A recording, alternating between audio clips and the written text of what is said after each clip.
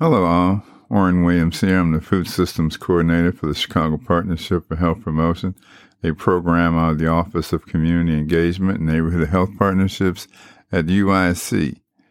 This is part one of our July Garden Education podcast series, typically done with my co-host, soil scientist, and enthusiast, Dr. Akilah Martin. But I'm going to kick off the month for us and just talk a bit about some of the things we can do in July. Yes, July. And what we're trying to do here, too, is to get people to understand that there's plenty that you can still grow. It's the beginning of July here in Chicago, and we are in zone 5-6, depending on who you talk to and sort of where you are within the zone. If you're closer to the lake like I am, it's more like zone 6. And if you're away from the lake, it's more like zone 5. But anyway, there's a lot of overlap, and you should be fine with things that grow in either zone in Chicago or in the Chicago area. So, what do we do this time of year? And again, oftentimes people, particularly if you go by the big box garden centers and other places, it seems to be that your season is over in July, but nothing can be further from the truth. You can even begin seed starts indoors, if in fact that's something you're interested in doing, so that you can begin your fall crop. So that's one way to get a head start on your fall crop. And there's things you should consider. Broccoli, cauliflower, spinach, kale, beets, cabbage, even some squashes are available for you for seed starts indoors and to get you started and get a jump start on the fall season. So, like I was saying earlier, you should consider getting that jump start and growing well into the fall. It's July. You got July, August, September, and well into October. And depending on the crop and depending on the weather, and if you provide a little bit of season extension strategies to your garden, you can certainly grow well into and through October and into November. So there's still plenty of time to grow stuff here in Chicago, particularly gearing up for fall cool weather crops.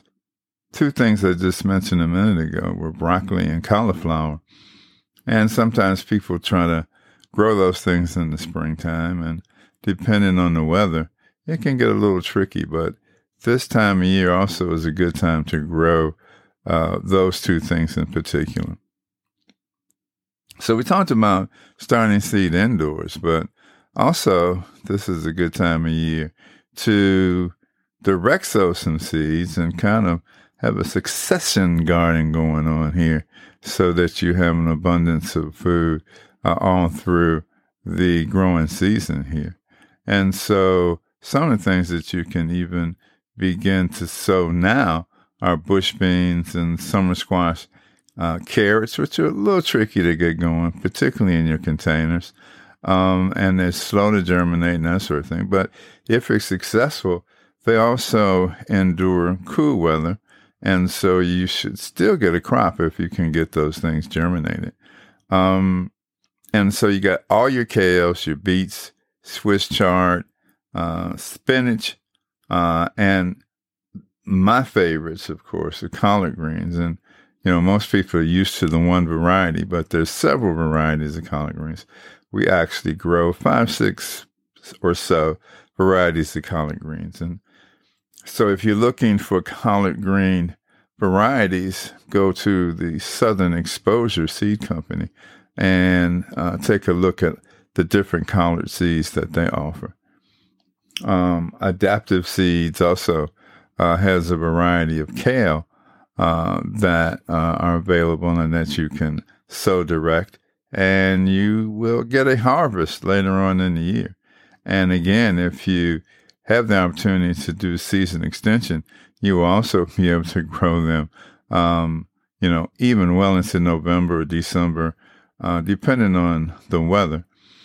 And this last year, we just used a simple garden cloth. This year, we're going to have some low tunnels, and we have a small greenhouse, actually, that we're going to get going here shortly, and use it to see how things grow in the fall and even over winter here in our backyard. So we're looking forward to that. And we'll keep you posted on the progress of how that works. Other things you can do is if you've got some things that are exhausted and you may want to harvest and you're going to have room left, again, think about the things that I just mentioned in terms of getting them going. This year's been a little tricky. We've had a lot of rain. Even though we've been in a drought, so it was really dry. Then we got a lot of rain, and it's been hot, and now it's going to be cool for a few days. So things are like a little squeamish. But anyway, patience is the rule with gardening. And again, we've got July, August, September, and into October. And you still got plenty of daylight in July and August in particular, as it starts to wane in September, of course. But, you're going to get your tomatoes, you're going to get your peppers, you're going to get those kinds of things. We just have to be a little patient. Some people and some farms that got an earlier start because they use things like cold frames, and they have greenhouses and hoop houses and those sorts of things. Some of them have an abundance of stuff right now, and I know many of them have an abundance of greens, that's for sure. So just hang in there. And, our focus is container gardens, of course, and using fabric grow bags. So we don't have a lot of weeding and that stuff to do. Our weeding is pretty minimal. Make sure you're checking your plants every day, making sure that you water them correctly. Like I said, we've had a hot spell. And so during those days, you're pretty guaranteed you're going to have to water a couple of times a day. Early in the morning and close to dark are the optimal times to water. At night in particular, but, anytime you water, but particularly at night, try to make sure you don't get water on your leaves. Don't forget, water near the base of your plant. Okay, so get your fertilizers going. Might want to side dress with a granulated organic fertilizer. Some people use fish emulsions and other kinds of fertilizers as well. You might want to add another little layer of compost and worm castings, those sorts of things. So do a little search on the internet. Look up things like how to use fish emulsion for vegetable gardening, how to use compost in vegetable gardens, how to use worm castings in vegetable gardens. That will give you some information about how to apply and use those things correctly.